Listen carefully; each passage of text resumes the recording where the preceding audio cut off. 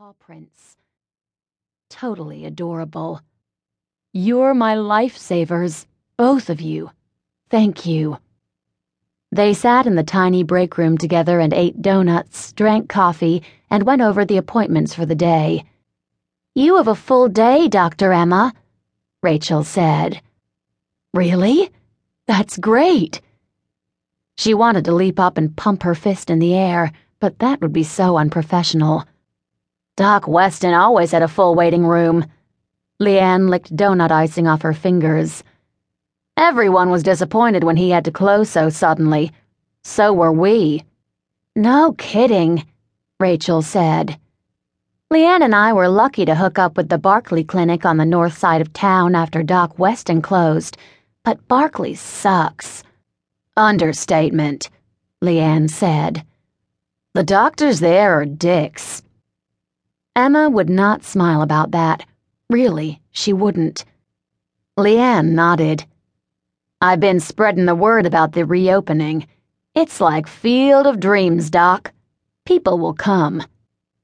Emma let out a hopeful sigh. That's so good to hear. She wanted to be busy.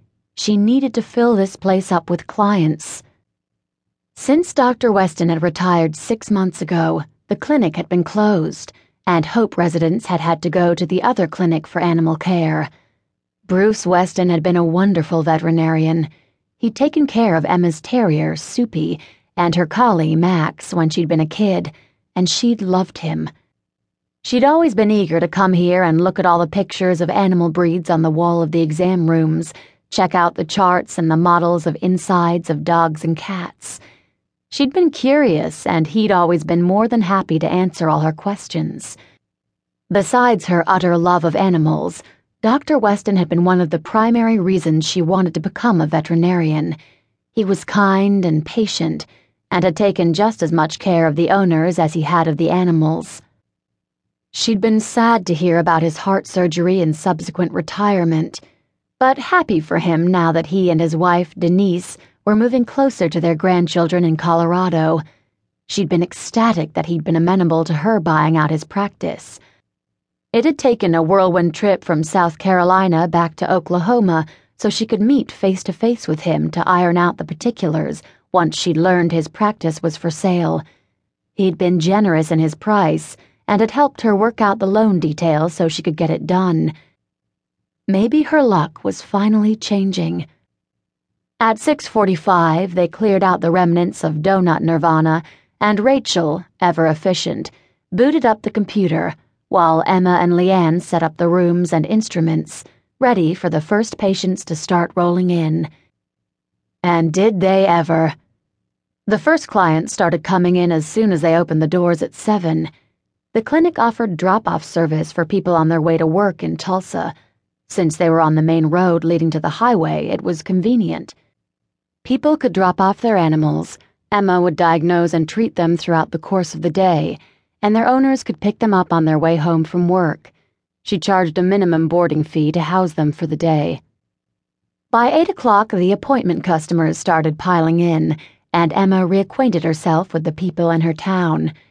She'd been so busy renovating the clinic, updating inventory, and working with her staff since she'd come home that she'd had no time to visit with anyone.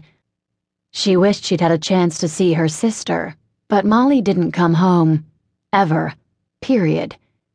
If she wanted to see her little sister, she had to first track her down because Molly was as mobile as they came, and then she had to fly or drive to whatever location Molly called home that particular month. They talked on the phone at least once a week, and that would have to be good enough for now. At the moment, she had her hands full with 140 pounds of very exuberant Newfoundland, who was happily slobbering on her neck as she performed an exam. He's very healthy, Mrs. Lang, she said, as she and Leanne wrangled King, who was determined to play with them.